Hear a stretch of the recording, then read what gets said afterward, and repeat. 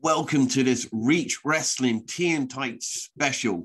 Founded in 2018, they've quickly gained a reputation as the top promotion in the Southwest, with competitors like LA Taylor, Echo Reed, Women's Champion Aurora, Joey Seven, Joel Redman, Charlie Sterling, Men's Champion Eddie Ryan, and fresh off the success of Brawl in the Guildhall that saw a 600 plus fan attendance, we speak to Reach co-owner and former heavyweight champion, Mr. Jason King. How are you? Really good. Couple of mistakes you made there. Oh, did I? You did, yeah. I mean, I don't co-own Reach anymore. I own it all myself now. My business partner's moved on to something different. Okay. That's the first thing. You are right. I don't want to get off on a bad foot. I'm really calm, as you can see. You said former heavyweight champion. There's no need for that. You know, so far right now we're friends. So there's no need to make things difficult. I just wanted to really set my stall out. If you say stuff like that, I'll just hang up and leave, and that'll be the end of the interview. So there's no need for it difficult. Right, I'm here to try and just do a little bit of business and try to keep my personal feelings out of it if I can. Of course. I mean, you were an outstanding champion, so I do apologise. Let's talk about, it was a fantastic show, Brawl in the Guildhall. You sent me the link. I watched it. I was thoroughly entertained. Great production, first of all. Excellent venue. What a venue. Wow. The lighting, the commentary team came through nice and clear, something that some still struggle with. But that was, I have to say, all around a really great card. And it set the stage when you had Joel Redman and Charlie Sterling open that show. Two of the best wrestlers in Europe, possibly world, to be honest. What a match they had. Yeah, I think, first of all, thank you. It's really kind. The nice things you said there. So, I think all in all, the show, just in general, let's hit on that. It was a big team effort. We had a team of guys and girls with us, that external companies that I've spent a lot of time thanking since then and now, and really a team of sort of three core guys that made this. I mean, the whole team worked on this, but three of us in particular came together to really, really, really make this event like a success, right? And even I think the crazy thing is, even when you vision a success, I don't think I envisioned it to be as successful as it was. Things like the production were fantastic, and I wish that I could have relaxed more on the day, so that I could have really taken in the quality, like as you say, the commentary, the filming, the photographs, the production. It almost was such a blur because of the event size and trying to make sure everything was so smooth. But everybody, I mean, has come back and spoke about how great the production was. So that's really, really made me feel good. Hearing you say that too is really nice. So see, now we're back on the right foot. See, There we go. See, there's no problems now. So for now, there's no problems. But I think it's just really nice to hear that the work we put in has clearly been not just noticed, but appreciated, because no one wants to hear the sob stories and the boring. They just want to see the show and have a great time, right? Yeah. But so much went on behind the scenes backstage that you just hope to high hell that somebody sort of goes, do you know what? They put in a shift here, and and that's our first time doing it. There's a lot of changes we'll make, obviously, for the next time around. February 25 of next year, I think it is. I hope I've got that date right. It's the Saturday, the end of February, so 24, 25. It just really, really is nice to hear that everyone appreciated it, because it was a team effort. I mean, like I say, three of us were leading the way, but it's a team of nearly 100 people involved to make this thing a success like that. And I think that it probably separates us from just about 99% of the other British wrestling companies, because we put together something that, I never try to dig at anybody else, because there are really good ones out there. Some really, really good British wrestling companies. I don't really actually spend any time watching them. Maybe I should. I don't really care. I don't really give a rat's ass. But I just know that it takes a very special level of work. And it's the amount of work that people don't want to put in, that we put in to make the event successful. So to hear you say that right off the bat is super, super awesome, and it still makes me feel good. And it's not that it humbles you, not in an arrogant way. It's just that you put in so much work that you hope people notice. So that when you do, it's like, almost like, thank God for that. Like, we're being recognised for, but the work doesn't stop there. That's like, right, we've gone one rung up the ladder, right? Or a couple of rungs up the ladder. Now we're like, okay, we've now got to keep that position, right? And we've got to keep moving. We can't do less work now. It can't go backwards. So we've still got to keep grinding. But yeah, thank you for saying that. It really was a good, hard team effort. It really was. No, everyone did deserve plaudits for that, and that includes every person who competed on that show as well. Yeah, as you say, good. I couldn't pick any match as a bad match. So, and let's say Joel Redman, Charlie Sterling.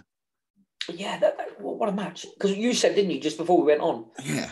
About Joel Redman. I say it all the time about Joe. He's probably the best in the country. So there's 3 or 4 guys we're all different, right? But the talk about who the best is could be. I mean, everyone's different, right? Everyone sees things differently. But I don't think there's anybody that would say he's not, at least as good as whoever the best is, right? And I spoke to a couple of guys from NXT UK. Was at a show not that long ago, and I spoke to some of those guys and asked how things were going and how the life is for them and everything. And I asked them a simple question, and people that are honest enough to admit, really, without being biased, who the best is. And Joe Redman hates, by the way. Some people won't know this about him. If he hears this, which he probably will, because another credit to Joe, he watches every single match at every single show, can offer unique, honest feedback to every match, and he does not like being complimented. He hates it. If you tell him how good he is, he just kind of like walks away like, I don't want to hear that. That's not like, because he doesn't see himself how we all see him. So I'm sure he'll hear this, or someone who's a sniveling so-and-so will show him this, and probably score some points on him, or I don't know. But I love Joe, and he's so good that he's at least as good as the best. And I spoke to someone from NXT UK, and I said to them, do you guys, what's going on with Joe? This is almost like an age-old joke.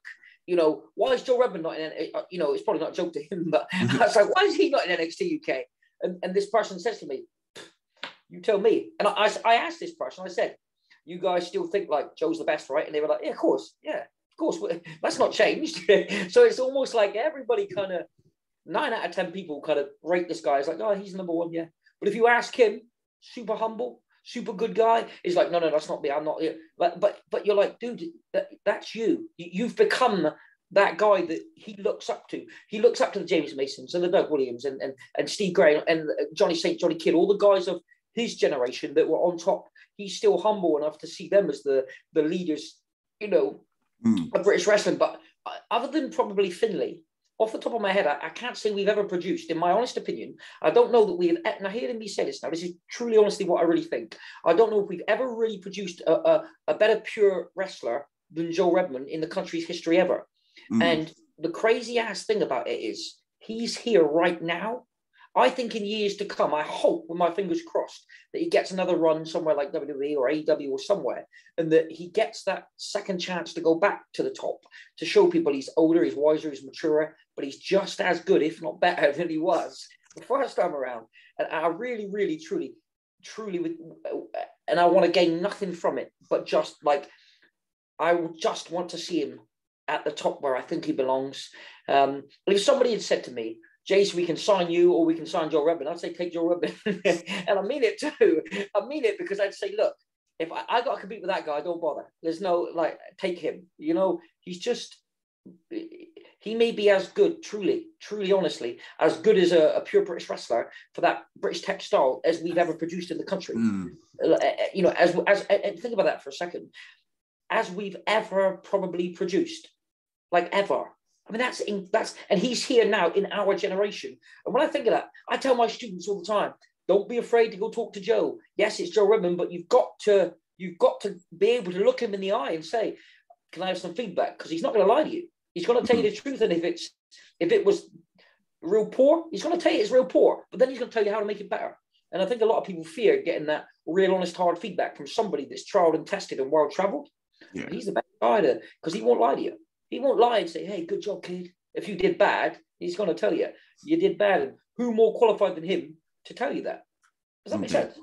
As you say, that the classical British style, if he wants to, he can be very entertaining for children, so he can bring that theatre level.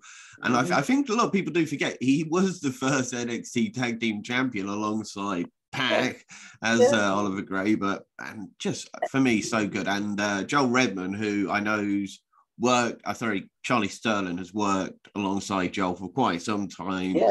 They've been tag team champions in other places, and he's learned from that. You can tell, you can see some of Redman in Sterling, and just what an opening match. Really, really great match. Both former heavyweight champions in Reach. It was kind of set the tone, really, was the idea, was to give fans a sort of, but for new fans that had never been to the show before, it was kind of like our way of saying, right, this is what British wrestling's about. This is what we do here at Reach. Have a watch of this. You tell me what you think of this. And like, you almost feel a bit smug, like, see what we gave you. But it's like value for money. For the price of a ticket, to watch that alone, I mean, it doesn't really get much better than what they were able to do between the ropes, to be honest. It doesn't really get a lot better. I mean, I don't know anywhere, but, you know. He touched on everything, every type of thing that you've seen and done. You know, they touched in it all, and it was great build. And just, then you had that tag team match. A little problem with King Fox because he had his tires slashed by somebody. We don't know who, but some Country Big people in wrestling, aren't they? Name says it all with Country Big. Really, really does. I think this was the first time I clearly got to see. I've heard about him. There was a lot of buzz around the Southwest, and seeing him in action, I was just like, yeah, he reminds me of. You know, I'm not saying he's like a Stan Hansen, but he's got that body, he's got that physique, he's got that huge clothesline. Dick Murdoch, someone like, you ever see Dick Murdoch when he wrestled? Country Big, he's a guy that so a little bit of history on him. He wrestled for years before I even broke in, and he I don't think he ever quite found his spark moment, right? No one ever questioned his ability between the ropes. No one ever questioned if he was capable, competent, able. Everyone was aware of his quality. He just didn't quite find that spark to take him that level up, right? And this Country Big thing, this character he's sort of come on with, it just hit the mark. And it's almost like people suddenly turned around and went, hey, who's that guy? I've not seen him before. And it's like, he's been here 10 years. Like, why were you not looking at this guy 10 years ago? But we had him on our first ever show. He won like what we call the contract battle room as a way to highlight him, right? So straight off the bat, people were like, "Oh, you know, he won like a 20-person battle room," and I don't think he's probably missed one show in 3 years. You know, he's a fundamental one half of our tag team champions with the Fox. He is a fundamental piece of wrestling in Reach. He very, very giving for the newer people. Extremely talented between the ropes. Does the job, and like you say, he's one of those unsung heroes. He's one of those guys where unless you know him, you don't even know to look for him. You know what I mean? You'd never stop and say, I need to see that Country Big. It's only when people start talking about him, and he's probably one of the most sought after heavyweights in the country by other heavyweights. His name gets brought up to promoters more often than not. What about Country Big? And they're like, I don't know who that is. Trust me, you got to see this guy. And it's always repeat business when you book him, because you know when you book him once, you watch him work, you say, shit, who's that? I want that guy again. You know, he's very, very talented. And it's almost like he's just not seen perhaps in the mainstream so much, but we at Reach, now we're becoming more mainstream. People are suddenly, eyes are turning to see what's going on here at Reach Wrestling, but he's one of the focal points. So there are a lot of people now at Reach that probably in this part of the country that weren't seen before. Suddenly people are saying, well, wait a minute, what the hell? Like, who's this guy and that girl, and who are they, and this team, and it's like a whole new world of characters, right? He's right at the top of the list. Absolutely right at the top of the list. Then they took on the team of Grayson Reeves and another very big boy in Bullet, who, again, been a lot of buzz about Bullet on that Southwest, and he's starting to creep upwards further and further. And yeah, he's got a great look, great size to him. Grayson Reeves, they had some good teamwork, but Country Big seemed to just have Grayson's number.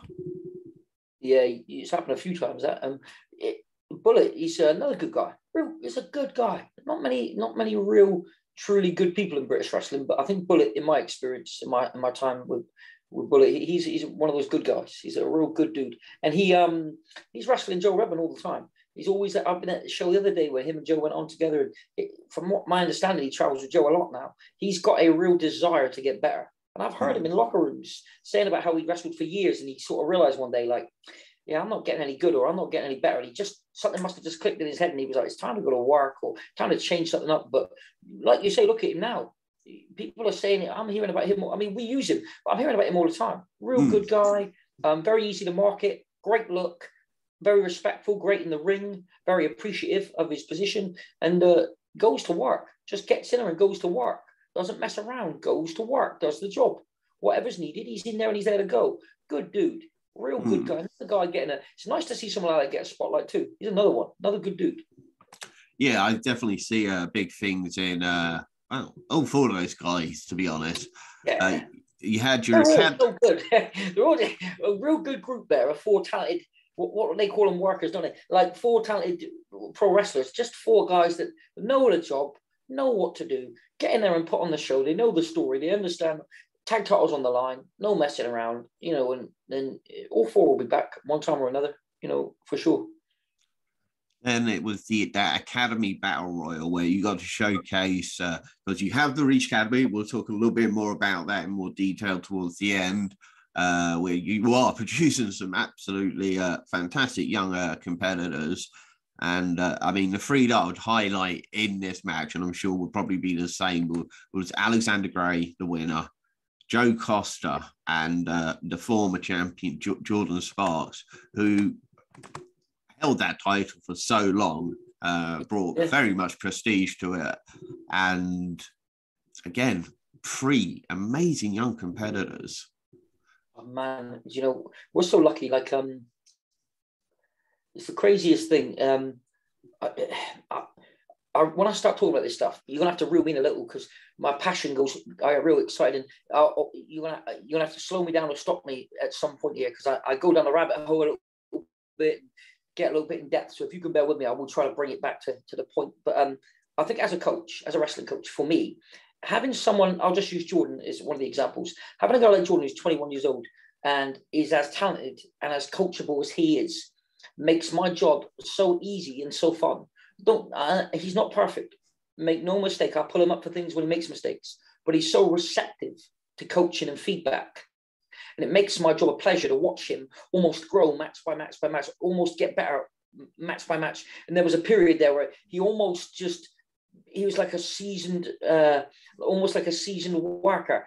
And I mean, I'm not tooting my own horn, but I spent a lot of time teaming with him. And I was watching him learn and grow and get more confident. And it was a pleasure at 21 years old, to be able to have that ability. You mentioned the other one, Joe Costa. He's also 21 years old, a two-county powerlifting champion. I think Joe Costa's got 28-inch waist. And he is he's the strongest guy in our school, pound for pound. He is immensely strong, immensely. Can do pause reps with 100 kilos on a bench press. And Joe weighs about 10 stone. It is astronomical. His legs, top of his legs, Jesus Christ, truly. And yet Joe Costa, also 21 years old, extremely talented athlete, hard worker, dedicated to his craft. Beside those two, we got a guy called Carl Parker. I don't know if you saw Carl Parker in the Battle Royal, 21 years old, looks like a Greek god. Jet black hair, olive skin. Another one, super great athlete, 21, 22 years old. Toby Valentine, farm strong Toby. Naturally strong. I mean, he lifts weights, but he's just naturally big, strong. Another great athlete. He had a weakness with his conditioning. As a big heavyweight, he wasn't as conditioned as, say, the smaller guys. He spent so much time working on his conditioning. Now you've got a heavyweight as fit as any heavyweight in the country, except maybe Joel Redman. But you've got him as fit as every heavyweight in the country. And he's 22, 23 years old. And I'm just looking around this locker room and I'm saying to myself, holy shit. I'm finding these elite level athletes you've got to coach them the right way. You've got to build them the right way. You can't rush things. They're all young, full of testosterone, right? They all want to go now. They want to be on top now. They want to do this now. They want to do. You kind of got to pull them back a little bit sometimes and say, just take your time. Don't rush. But it is a pleasure to coach. To have, and that's just 4 of them.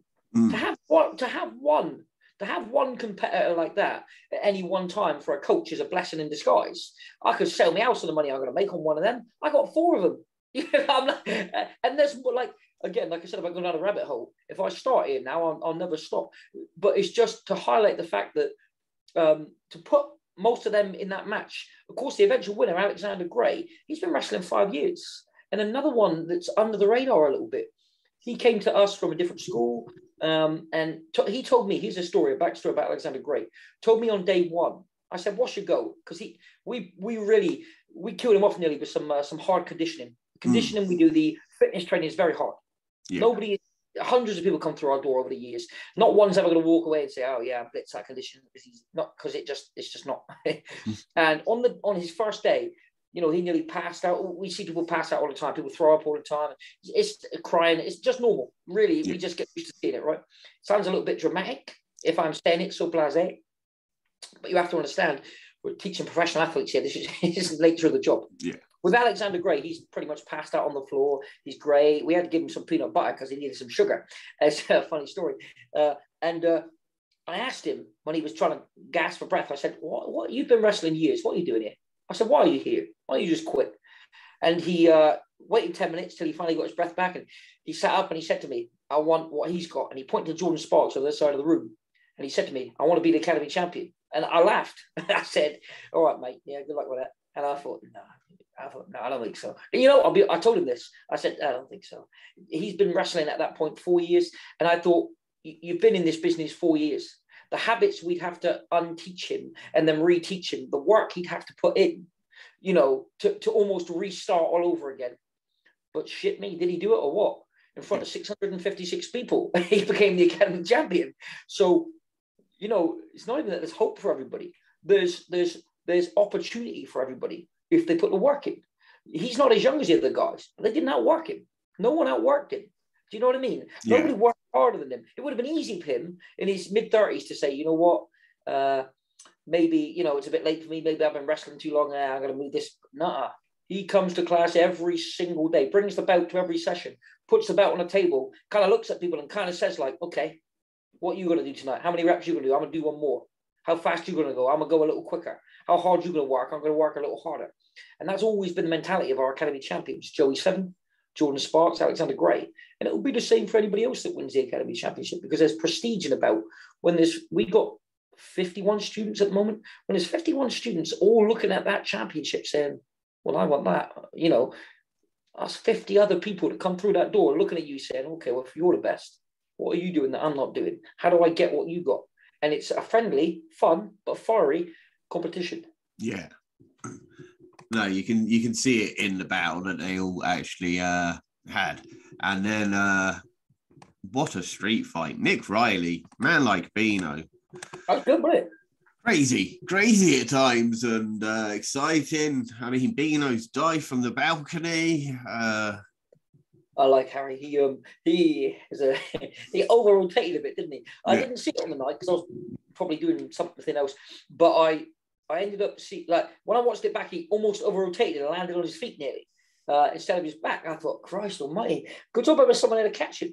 You know, I was worried when I saw it back. I had one of those kind of moments, but I want a bad old scrap, was it? They could go with it, those two. Had a good They hit some very unique jumps over the barriers at one point as well. I think Nick Riley did the cannonball, and then Beano comes back with a Hurricane Rana. Great, because Nick Riley's on a tear at the moment. Of course, his Smokey and Aces tag team partner, Mr. Charlie Sterling, came out. They maybe going to make a mark on Reach now, do you think? Looks that way, doesn't it? Looks like they want to. I guess we got to wait and see what's happening, right? We got to wait and see what comes. But I think if it'd probably be a wise bet, I would suggest, to perhaps perhaps bank on seeing those two. And if it doesn't happen, doesn't happen. But it looks likely. I think they're a good mix for each other, those two. Good pairing. It's a real good pairing, Nikki and Charlie. I think they complement each other very well. It kind of reminds me of like when Joel Redman was had Charlie Sterling and was kind of taking him on a little bit. Now you've got almost the same. You've got Sterling with Nick Riley. I think all three of them are very good friends, and Yes and Reese as well, all down on that coast. And just as you can say, they've been performing. I mean, I know you say you haven't been, but they've been a great tag team now for quite some time, really out of nowhere. And suddenly they're almost one of the best tag teams in the UK. And they're probably like, are they not I mean, they were, I know they were tag team champs in London, weren't they? So yes. they are they not, I know someone, I got told the other day they lost the belts, but they, if they're not the most sought after team right now in the country, then I don't know who is. No. Because me, again, I do try to pay attention to what's going on in British wrestling, obviously, but I'm not very good at it, I'll be honest. Keep your ear out more. Yeah, I could probably keep my ear out more. But is there anybody, is there anyone that is more talked about than those two as a team? Hard pressed, maybe the Kings of the North from Ireland, Damien Corvin, but Bonesaw. Kings of the North, and they're from Ireland. Yeah, from the Northern Ireland. Northern Ireland, right. It's a lot of name in it. From Ireland, from Northern Ireland, I got you. Okay. Yeah, so Damien Corvin and Bonesaw are probably the only team, and the Aces did beat them already. So there you go. There you go. Yeah. And then you had a little supplemental match: Andy Knott versus Victor Brady. Andy Knott, Red Hot came out and became another champion at Reach. So he won the Academy Supplementary Championship. So we had the Reach Academy Championship, and we had a Patreon tournament to crown the Supplementary Champion. That bout's kind of just below the Academy title, really. It was because there's so many students now at the school. Only one in each generation or each year, usually, is the Academy champion. One in each kind of almost class, if you will. It's the Academy championship. To be the pinnacle of a training school like ours really is very tough. And you out of 50 people, one, maybe two might win that belt at any one time. And we wanted something for almost recognition for hard work and for that a little bit extra. And I think just like something to see on Unit 10 shows and on our Academy shows, we just wanted something additional, like almost like a mid-card title, right, for our Unit 10 shows, for our Academy shows. And the supplementary title was born on our Patreon that we had. We haven't got the Patreon anymore, but it was born on the Patreon. It's won by Alexander Gray. And then Victor Brady sort of attacked him that evening and took the belt from him. So then we got Andy Knott versus Victor Brady. Good little match. Andy's real popular in the Plymouth area. He busted his back. He's a guy that's 40 years old that came to us a year and a half ago and said, look, I want a wrestling match near my 40th birthday. And that was always the plan for him, was to try and get in there. He's put a lot of time, a lot of effort, a lot of energy in trying to get to that point. A lot of people, I think, looked at it like, oh yeah, how's this? This is convenient. How's this happen? They don't know the work that went on behind the scenes for Andy. I don't know if anybody, and now, rule number one, no lies. I never lie, all right? Forget wrestling, in life, I just don't lie. It's not me as a person, all right? So I will never lie. So rule number one, no lies. Andy Knott probably put in as much work, now hear this, as much work as anybody in the entire that played any part in Brawl in the Guildhall. He probably put in as much work as anyone, even me included, to get to the point he got to. And I know there was some rumblings, and some people I didn't hear it directly to me because I would have shut him down, but I'd heard from sort of second, third hand people saying, "Who's this guy? It's his first match. Kind of what's he? He's had a couple of matches. He's done some camps. He's done some Unit 10s. Not that I have to justify it to anybody, but I think there was this feeling: where's this guy come from? He's got this big support of all his friends and family. He did what a professional wrestler is asked to do: go out and draw a crowd, go out and entertain a crowd. He drew a crowd and he entertained them, and he was successful against Victor Brady. So I didn't understand some of the backlash that he got. I hope I haven't got many heat bringing it up, but he got a bit of backlash. I couldn't understand why. He did exactly what was asked of somebody that's a student in pro wrestling or a professional wrestler. Go out, perform to the best of your ability, bust your ass to her on a spot, and sell some tickets. Show the promoter, show the world that you're a star in some description. He ticked all of those boxes. He ticked them all. So, and to beat Victor Brady, Victor's a good pal of mine. He's still steaming now. So, and it's a month later. He's not in a good mood most of the time. He's in a worse mood now. So, what are you feeding the guys down west? Because there's a lot of big boys over in Breach, and two more were Lance Cole and Lucian Phillips. Yeah, dude. I mean, Lucian's almost it's arm length, everything, his hands. It's huge. I'm sorry, but Lucian Phillips is either one step backwards in evolution or two steps forward. I don't know which it is. I really don't know. But he's we've had a tag match with him before, and when he open hand palms you, he hits you so hard. He doesn't know how hard he's hitting you because he doesn't know his own strength. He hits you, man. It's like a frying pan is hitting you. I've had something with him up in the southeast before. He's chopped me, bang, open hand chop, and I've hit that floor and I've been like, what in the name of the gods just hit me? Like he's a huge, naturally sort of broad, large built man. Mm-hmm. If I'm walking in the street, no one's calling me small when I'm walking down the street. I'm 13 stone. I'm muscular. But you stand me next to Lucian Phillips, I look like a 14-year-old boy. He is a humongous man, deceptively large frame. And like you say, we've got loads of these heavyweights floating around. And it's crazy when you think, because these guys they have that larger than life appeal. You're not going to see someone looking like Lucian Phillips working in a McDonald's or in your local garage next door. That's the kind of guy you look at and you think, if someone tells you he's a pro wrestler, you'd say, yeah, fair enough, okay. No question from me. And Lance Cole is obviously aesthetically a slightly different look to Lucian Phillips. He looks fantastic. His dedication to his craft, his beauty. You know what I mean? They were Beauty and the Beast, so at one point a tag team. And you had four incredible young ladies, L.A. Taylor, Aurora Tevez, Ruby, Echo Reed. What a fantastic job each one of those women did in that match. And Aurora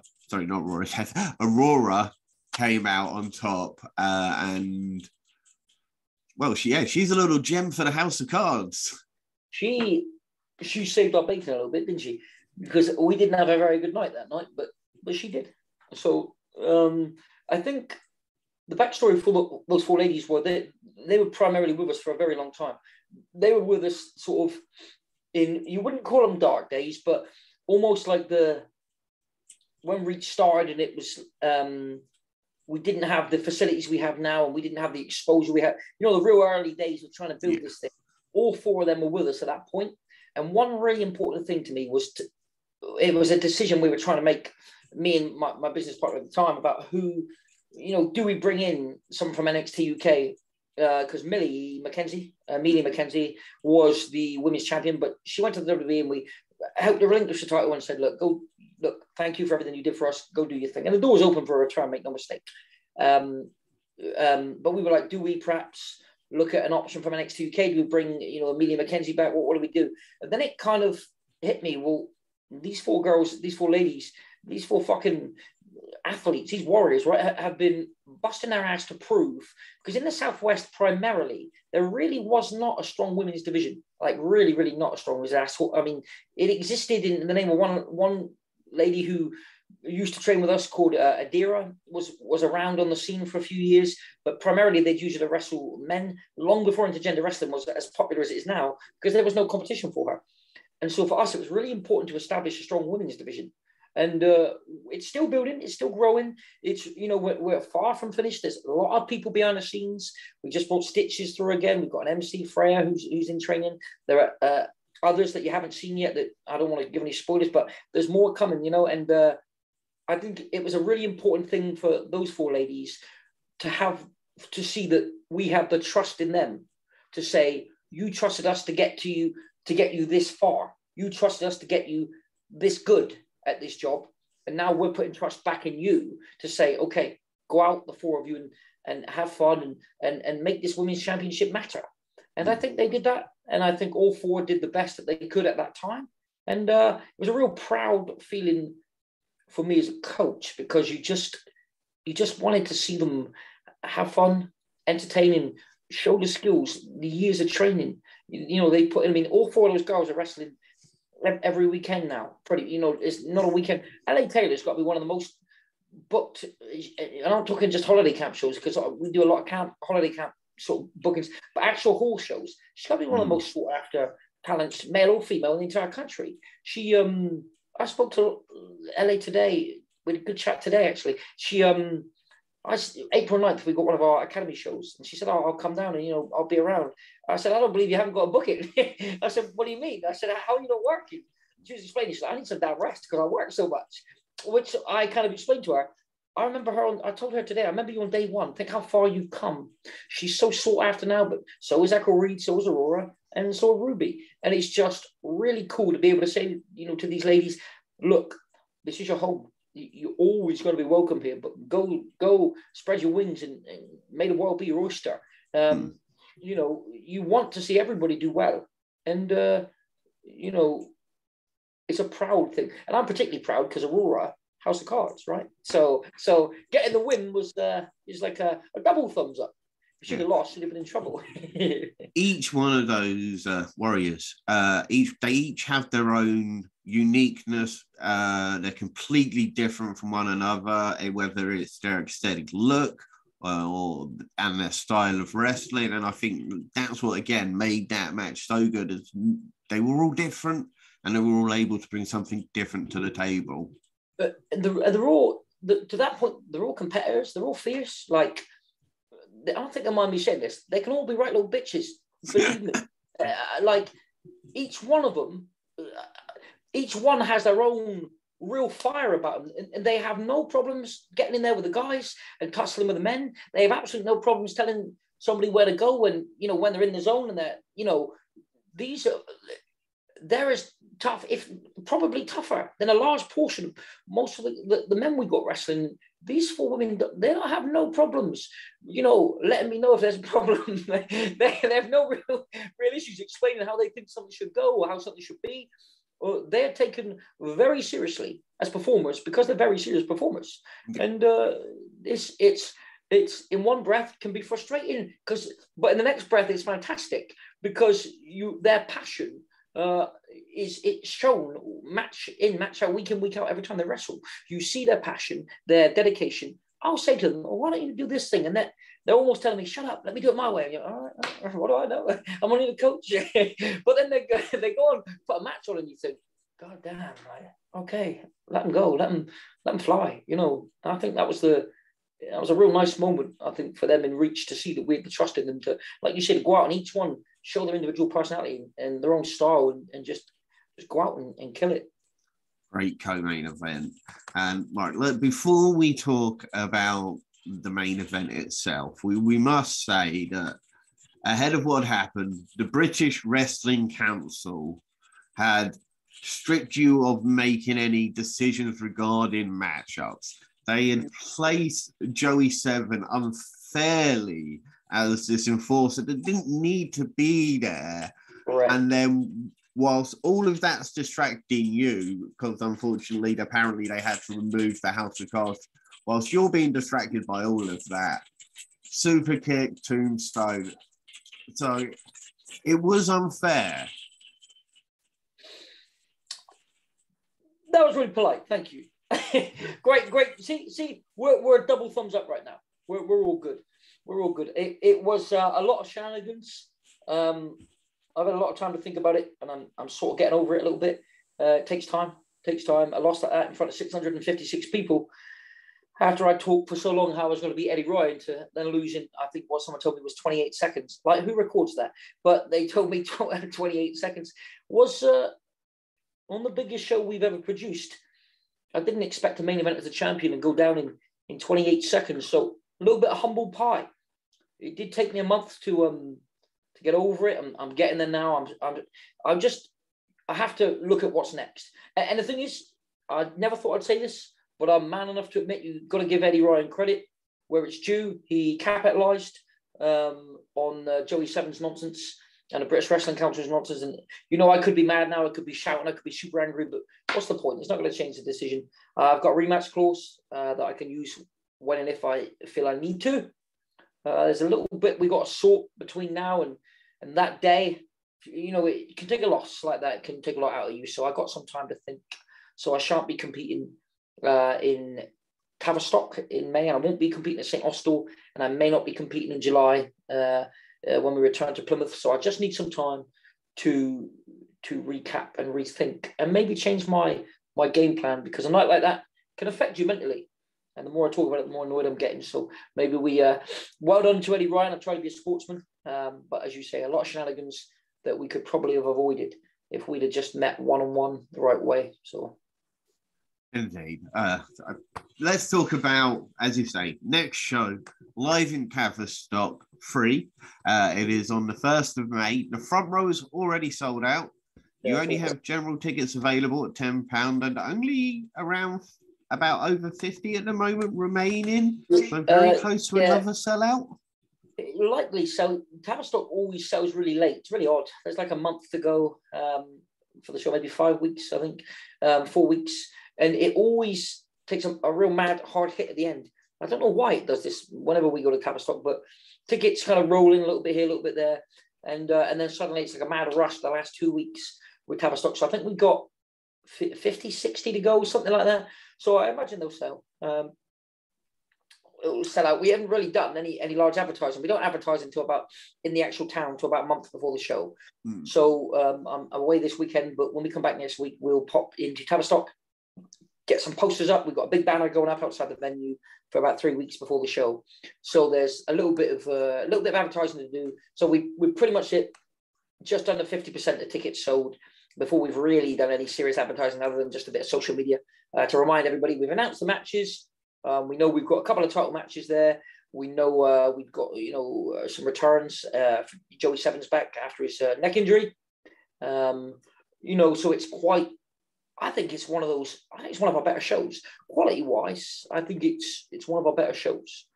Toby Valentine, you got Winners and Sinners are back, an old team from Reach a few years ago. Some real good. Grayson Reeves was going to quit and has been pulled back in before he could even step foot out the retirement door. So a little bit of work to do to get it sold out, but I'm pretty sure we'll get there. Yeah, I mean, you've got 4 announced matchups, which look set to be fantastic matches. The women's championship match, LA Taylor, Aurora, 2 powerful young warriors. It's going to be great. Pulling Grayson Reeves back to face new heavyweight champion Mr. Eddie Ryan, the British Lion, should be an exciting matchup. Lucky versus Country Big. Great little underdog story to be told here, because Lucky's going to be very much undersized in that match. But very. His name, well, it says itself, doesn't it? It's Lucky. And you've got the Southwest Express, as you say, Joe Costa, Joey Seven versus the Winners and Sinners. Toby Valentine. Toby Valentine. Yeah, should be an absolutely fantastic match. And then you are in St Austell. Yes. I've not got the date. Terrible. That'll be June 25. There we go. And tickets will go on sale tonight, midnight. And today, this episode will go out today. So they will be available from today on, is it reach.co.uk? Reachwrestling.com, actually, it will be. And there'll be a link there where you can purchase. We'll get it all over our social media pages as soon as they go out. Assuming our team's still up and awake and ready to go. But I'm sure they'll have it posted like almost within within the seconds, usually it's straight up there ready to go. And we normally sell, I think this is a smaller venue, so I think we've got something like 140 tickets available. So usually you'll probably 50% of that will be gone in before you've even, picked my phone up to check a page, So with that one, I would really, really, really recommend getting in fast. We've managed to get 40 front row seats. So the hope is that, and it's tiered seating, really good venue for everybody to get. Some venues I've seen other shows in it, not everybody gets the best view, but here you've really got a good chance to get to see the action. Nice venue. St Austell's nice down in Cornwall.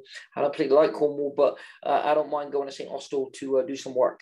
Besides, I can sit backstage and watch Aurora in the hopes that she goes through LA Taylor and Tavistock and then gets through her opponent here. We're going to be in serious problems if she gets beat by LA Taylor, because then we're going to Tavistock with no champions. Unless, of course, Jordan Sparks beats Alexander Gray April 9th in Plymouth. So I'm keeping my fingers crossed. Fingers crossed. Now, before we talk about your academy, because we spoke a little bit about it, but we'll talk about it just a little bit more.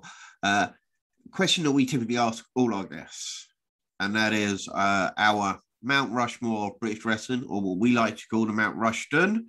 We don't think British wrestlers get talked about enough when talked about in the best of the world. So if you could pick 4 wrestlers, they can be personal to yourself as well. If you could pick 4 wrestlers for a Mount Rushmore, Rushton, who are you going to put on there? They got to be British. Got to be British, yeah. And what's the context? Just over everything, like what they've done for the business, what they've done for British wrestling. What they've done for British wrestling, or even yourself in your own evolution as a wrestler. So somebody like one of your coaches, absolutely no problem. But okay, yeah. In that case, so mine might be a little bit odd, but I'll try to mix my opinions along with what I think I've seen. And I think, firstly, Finlay, the wrestler Finlay, for me, is perhaps the most believable pro wrestler I ever saw. He and I thought Doug Williams was believable when I was like in my early 20s, and I started watching British wrestling, and I was like, wow, this guy, he made me think like that's what a professional wrestler can do, all that tech and fancy. He was a big heavyweight, and I was just like, wow, like I just like, that's what a wrestler is, what I saw Doug Williams. I then started to watch more of Finlay because he was Irish, and I was like, oh, there's another one from Britain. Like, to me, those two, when I was in my early 20s, I just thought, that must be the best match that the UK can offer. But all a bit wiser now, and I think you got to put, I might just have to put those two on just because of the effect that they had on my version of British wrestling, of how I saw British wrestling. Just seeing Finlay, he is an astonishing baddie. Say heel, can I say that here? Or yeah, so like a heel, right? He just is, his heat and his ability to know exactly when to give a goodie his moment and know exactly when to take it away. He is just a master, an absolute. People used to say that William Regal was particularly good, or Chris Benoit was particularly good. I didn't think Chris Benoit or William Regal, I didn't think either were as good as Finlay. I just didn't. I mean, nothing against either of those two. But I'd back them against Finlay every day. I would back Finlay against either of them every day. And I'm sure someone will hear that and say, well, you don't know what you're talking about, jackass. To which I'll say, okay, well, I don't care about their opinion. Maybe they don't care about mine. But Finlay just, is what a bad man. I mean, but like just a real solid professional wrestler. So I'd put him there, and I got to put Doug Williams because I got to wrestle Doug. And I saw Doug. We booked Doug recently. I saw Doug again at one of our shows. I hadn't seen him in years. It's nice to see him. He's good. What was it they called him? Great to see him back. Yeah, it's just nice to see. He's back. Going around the world again. I keep seeing on his social media pages. He's in Germany the other day, and in America the other day. He's back. Like, you can never get out of this business game. Once you're in, it's so hard to get out. But I'd probably put those two on, and I think I wonder, because I'll say Joel Redman again, and just because I believe when we encompass what I believe is the best professional wrestler is different to what a lot of people believe. And a lot of people got their head up their own ass, so they don't really understand what they're looking for when they're looking for a good professional wrestler. Joel is, I think, better now than he was when he was in NXT. I think he's much better now. He's a wiser, more mature man. He's better for British wrestling today. He's better for British wrestling today. And those in the business might understand what I mean. They might not, I don't know. But if they've got two brain cells and some ability, they'll understand what I'm talking about. But he's better for British wrestling the way he is today now, the Joel Redman that we see today. So I'd put him on because I truly believe he's probably surpassed those that he looked up to. And the fourth guy I would put on, and this one is he's a chap called Ricky Knight. Ricky Knight is a promoter from Norwich who has WAW. And Ricky, I believe, has given more chances to more bloody people that had come and gone through British wrestling over the past 20, 25 years. He has given so many opportunities to so many people. And often you get the feeling they sort of forget that he's opened them out. And he's a good pal of mine, so a little bit biased, but I mean, his son Roy's one of my favourite people in all British wrestling. I do love Roy. I don't see him enough. He's 7 hours away, so it's a long way for me to go. But Ricky, just every time I talk to him, I love to talk to him. He's salty, honest man, and I like honesty. Really high for me, number one. Like, he's just an honest man and doesn't mess about. And you know what you're getting, you know where you're standing. Real good guy that has given so many opportunities to so many people over the years. Kind of like Brian Dixon, someone who checked around All Star or lots of shows. But Ricky, I always felt was as fair as one could be. Perhaps sometimes even too nice to people. And that's probably not the image that people think of when they don't know him. But he's a guy that gave a lot of opportunity, me included, to a lot of people to make money. And that's the important thing. He gave a lot of opportunity to a lot of people to make money in doing something they love. And he's got to be on there for me because he still works now. I did a show with Ricky a few months back. He's in the ring, 67 years old. I turned up, he said, "You want to work tonight?" And I said, he's a worker. He charmed me into the ring. He said, "Come on." He said, "I can't have someone as good as you sat on the sideline." I was like, all right, I'll wrestle. I got in my gear and I was like, oh, he's talking into it. God damn. Before I even knew what happened. He's just a worker like the rest of us, but he's a good, honest man. And I'd put Ricky Knight up there, I think, because of his contribution to British wrestling. I mean, when they got 4,000 or 5,000 in Norwich, is it called Carroll Road? Norwich football ground. When they got 4,000, 5,000, they had Booker T, Mick Foley. I was looking through social media and most people were talking about, I can't remember the name of the company, some other company that just drew 200 down a road, not in Norwich. And I was like, we've got Booker T, Mick Foley and 4,000 people in a football stadium. And I think someone else got promoted a year that year in the British Wrestlers Reunion or whatever the hell they call that bloody thing. I just couldn't understand.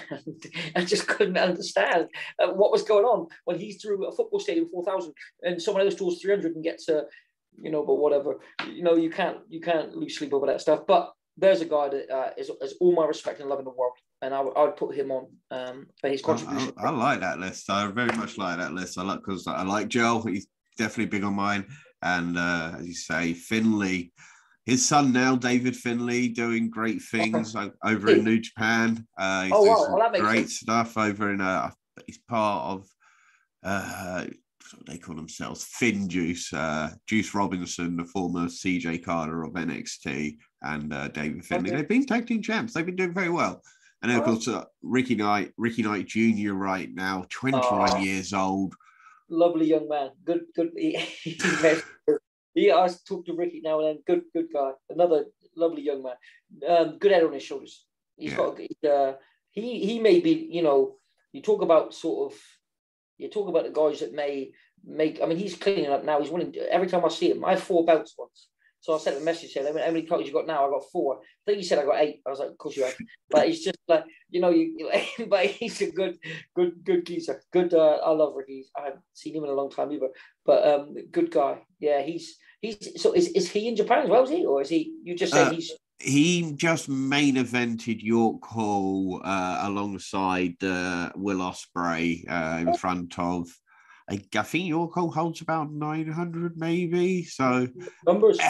Excellent match, really. And Ricky Knight, for he's 21 years old and could almost be considered one of, if right at the top, he's main eventing and it deservedly so. And so yeah, great to see the Again, family name live on. Yeah, what is he, like, third generation? I mean, you just think, like, Randy Orton's third generation, right? Ask yourself, if the Knight family were based in America and not the UK, would he be in WWE now? Do you see what I mean? Like, Yeah. because they're in the UK, obviously, it's the route there is not as easy as if, say, you're American or there is a route there. Don't get me wrong, but I do wonder things like that because it can be tougher. Obviously, if we're not right under their nose, WWE got scouts all over the globe. I realise that, but it does make you think. He's a third generation wrestler. If you look at his granddad and his dad, he's coming from good stock. You know what I mean? He's coming from pretty good. I mean, he's another one. I mean, he's very verbal about how much he loves wrestling in the UK and is saying he's one of these that's like, I don't want to go to America and become a star. I want to make British wrestling the best British wrestling can be. And so much love that about that when he gave that impassioned promo against Mr. Ospreay. Let's talk about your academy down in. Well, I'll let you introduce your academy. It's your academy. Thank you. Yeah, so the Ridge Academy is based out of Plymouth. Unit 10 is where we're based. We're just. The disclaimer is we work hard. I got to go from the top. We just work hard. There's no way around it. There's no, you can't creep your way in. You can't sneak your way through. You're going to have to come and you have to embrace the grind. You have to come along and work bloody hard. But we're also, our success speaks for itself. It didn't in the beginning, and we had to hype it. We don't have to do that no more. We've churned out enough good talent, and there's more coming constantly, where I think people now realise, bloody hell, there's something in the water down there in Plymouth. And effectively what it is hard work, professional first, wrestler second. We are teaching from day one the tools required to be professional in our business. Long before you can do a bleed nip, toss, arm drag, tope suicido. I don't care. I wipe my ass for those moves. I don't care. I don't give a monkeys. I care about bringing professional people into our business so that the standard is better for everybody. So that hopefully, to Ricky Knight Jr.'s point, we can all make British wrestling bigger, better. Bigger stars in British wrestling means more money for everybody in British wrestling. Hopefully, it means a better deal for all of our fans in British wrestling. If we can provide better shows for our fans, that is the ultimate goal. But to do that, you've got to build the right talent and you've got to build them the right way. And like I was saying earlier, the Jordan Sparks, the Toby Valentines, the Joe Costa, 21 years old, full of testosterone, ready to go at any second. You got to say to these guys sometimes, take your time, relax. Let's review where we are. What did we do well? And some talented people coming through the doors. My job can be difficult as a coach, but can be so easy when they can do anything you ask them. You know, so we're a family. We're a dysfunctional family, but we're a family. There is no exclusion anywhere. Whether you're, I mean anywhere. Nobody is not welcome. I mean, the odd one or two that are blacklisted from mistakes they've made, but we won't waste time, with them. There's nobody gets treated unfairly when they come through the doors, because at the end of the day, it don't matter if you're black, white, green, or yellow. It don't matter, and it don't matter if you're male, female, and non-binary. All these different things that exist in today's world. There's an inclusion when you get in that ring, or when you're doing your conditioning, when you're doing your push-ups, when you're doing your running, when you're reciting matches, and all these things. Everybody's the same. We're all the same. We're all the same. It doesn't matter whether you come from a millionaire's background or you come from the shed down the road. It don't matter, because you all work out together. You all wrestle together and you all grind together. And I think there's that thing that nobody starts 10 out of 10 quality-wise. We all start somewhere. But you ain't going to get no better. You ain't going to get no more out of life if you ain't trying. And I think the big thing has always been, since day one of having the school, I'm sure on day one when I was saying this stuff, people were saying, this man's a lunatic, what's he talking about? 3 years later, people are starting to sort of turn their heads and go, well, he might have a point, this guy. He might know what he's talking about. It's nice to finally have people come in and listen and realise, well, actually, there's a different perspective here. If we just let you have it, you haven't gained anything, you haven't learned anything. In the journey, you learn along the way. It is not the goal at the end, it's the journey to get there. Nobody just wakes up and is a great pro wrestler. They've got to put a lot of work in, and we ensure that we give them the best opportunity to become a great pro wrestler. And we give plenty of opportunity to do so, but you got to work for it. And no matter whether you start as the slowest and the most body fat and the most, shy, lack of confidence, or whether you start as the captain of the sports team that did a knee injury playing football, and now he's coming to be the biggest wrestling star in the world, full of piss and vinegar. Whatever the deal is, wherever you start, everybody's journey is different, but everybody goes on the journey. And I'm really proud to say that we include, like I say, everybody from all walks of life. And we're a family that we grind together with one goal. It's to make professional wrestling better in this part of the country and all of the country. If we can reach, no pun intended, as many or as different or versatile types of people, if you don't try, you don't know. And I think the big thing is people, they always fear, oh, what if I get there and they make me do 1,000 push-ups? No one does 1,000 push-ups, can I just say? No one's going to have to run 10 miles. We weren't born yesterday. You know what I mean? We work you to your limitations, but you do build your limits. Like you're going to get fitter, you're going to get leaner, you're going to get stronger, you're going to get smarter, and you're going to get wiser. You're going to get more professional. You're going to learn about our business as you go. It's not for everybody. It's not for everyone. But I cannot stress enough, if you don't try this thing, you'll never know what you're missing. You'll never know. And a good thing to do sometimes is to speak to people that have been there, ones that have come and gone perhaps, or ones that are still there, because it's easy for me to sit here and sound like a salesman. Do you know what I mean? It's easy for me to sit here and of course I'd say it's this and it's that and it's that because it's my school. So I'm bound to say that, right?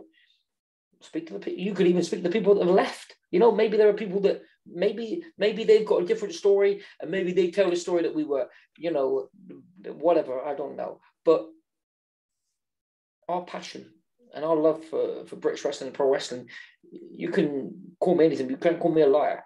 Our passion for pro wrestling is as real as it gets. And our desire to bring through professional wrestlers that love what we do and love to perform and most importantly, care about our fans. That's the goal. And we're hitting it out. We're hitting home runs now. It took a long while to get it, but now we're hitting home runs. LA Taylor, Joey Seven, Jordan Sparks, Joe Costa, Echo Reed, Ruby, Aurora, Toby Valentine, Alexander Gray, Stitches now is coming through.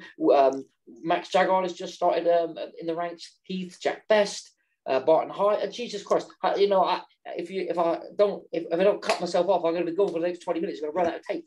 You know what I mean? But just great group of young talent coming up, and great group of talent.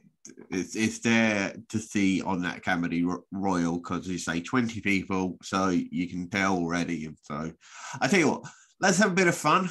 I'm going to pretend I'm the promoter of a top London promotion out there. I'm sure most people recognise once I start saying the names.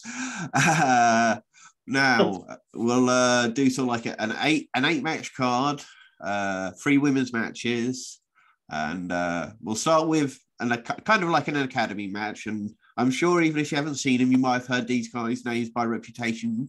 So they're the close personal friends. It's Danny Black, Callum Newman, Maverick Mayhew, and Just Joe Lando. So who do you think from your academy would you put up against those 4 young men right there? Are any of them heavyweights? No, they're I all. thought that, yeah. In that case, that's kind of what I thought. So if not, I'd put all 4 of them against Barton Hyde in a 4-on-1. See Barton Hyde? He's 19.5 stone and 6'3". He's a big boy. He's a very big boy, and he's destructive. So there you go, 4-on-1 handicap. And I say the handicap against them. So Callum Newman is I think he's got to be about 6 foot. He's 19 years old at 6 foot and one of the most athletically gifted. But yeah, I'll give it to you. But I've seen Barton Hyde. He is a big boy and he's got a great look, mean little mask. Okay, 2 tough women, Mercedes Blaze and Tonga. I guess we could have those 2 wrestle. They could wrestle. What if we said Aurora and Stitches? They're both heels, both mean, both like to fight, both like to scrap. So if all of them like to scrap, we get a real athletic dance there. I think we'd probably say Stitches and Aurora. That sounds like a great women's match. Okay, Warren Banks, one of the hardest working men right now. I heard of Warren Banks actually. He yeah, I'm sure I've spoken to him. Warren Banks. He's been taking over the south, well, pretty much most of it. More on my side, the east, but certainly been making a name for himself. I reckon maybe we put Warren Banks against hardworking. What about Joe Costa? He's a 2-county powerlifting champion. He's insanely physically well conditioned. You get 2 real hardworking guys. Then it becomes a case of who quits first. I like that. She's actually now gone to Impact Wrestling, but it is Giselle Shaw. I like Giselle. She's one of the best female wrestlers I saw in this country that I've ever seen in this country. We had her for a couple of our shows. We were going to try and get her in again, but the dates didn't match up. She's fantastic. I'm not surprised that she went to Impact. Not at all. She was brilliant. Really good. You got to say, you got to be LA Taylor in it. It's got to be Giselle Shaw, LA Taylor. My other women's match was going to be Rio. So I don't know if you. Okay, maybe in that case, let's have Giselle Shaw. She's super athletic, right? Yeah. So maybe I'd put her against Ruby. She's a former 4-time British cheerleading champion, and she is insanely athletic. So you probably get a real athletic scrap because Rio against LA Taylor probably sounds a little bit more juicy. I love this because even when I was booking it in my head, I'm like, right, I know who I picked. Now let's think who he might pick. I don't know. Rio. I'm like Rio, LA Taylor. That's a good scrap. That's a good scrap. They're the team that took the titles from the Smoking Aces. It is the 0121, which Birmingham lads, Dan Maloney, Man Like Doris. Good guys, yeah. I spoke to Doris not long ago. I reckon. See, they're not bad. I want them to wrestle Country Big and a Fox, really. That's because they're our tag champs. That's the scrap in it. That's the one you got to have. Like that to me is a good matchup. The Fox, he's deceptively large. He's another one, deceptively large. He's 16 and a half stone, but he's like 6'6". You don't realize how big he is till you walk closer to him and you're like, wait a minute. I've wrestled him before and I was kind of like, how are we doing this? Like he's like deceptively large, like big frame. So that I reckon we'd go country Big and a Fox. I'd pay it. I'd like to see that. Those 4. I would like to see that. I'm pretty sure the Foxes met across the Birmingham lads. So very interesting one. Now their champion right now is Jonathan Gresham. The former champion was Cara Noir. And I'm going to see if you picked it the same way I did. So, Cara Noir versus Eddie Ryan, Joel Redman versus Jonathan Gresham. Yeah, I think Redman and Gresham are the right way to go in it. I think that's because that's one of those ones where you sort of go like, okay, this is going to be good. And even if that's not your style of wrestling, you sort of know like, oh, you're going to have fun here. And you sort of like get your popcorn and you're like, here we go. And that Jonathan Gresham is fantastic, isn't he? He's very, very good.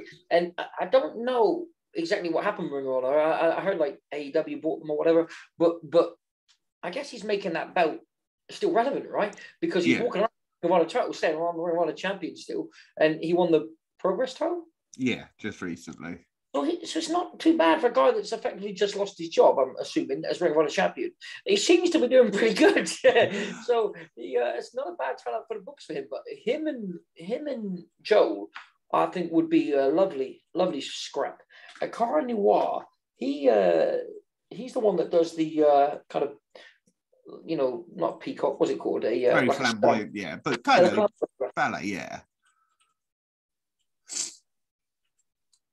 I'll tell you what, I'd wrestle him. I'd wrestle Cara Noir because I've got a tendency to be a bit more flamboyant too. I think I got a tendency to be a little bit over the top when I'm not getting beaten in 28 seconds. So I'd wrestle Cara Noir, and I'd tell him that I'd cut one of his wings off. Can't be that flamboyant then. When he's laying on his back, I just whisper in his ear that I'm Jason King. Remember the name, something like that. That's excellent. I think that is 2 top promotions from the South right now. If they collided, would be absolutely fantastic, and those matchups would be super. Is there anything else you'd like to cover before we?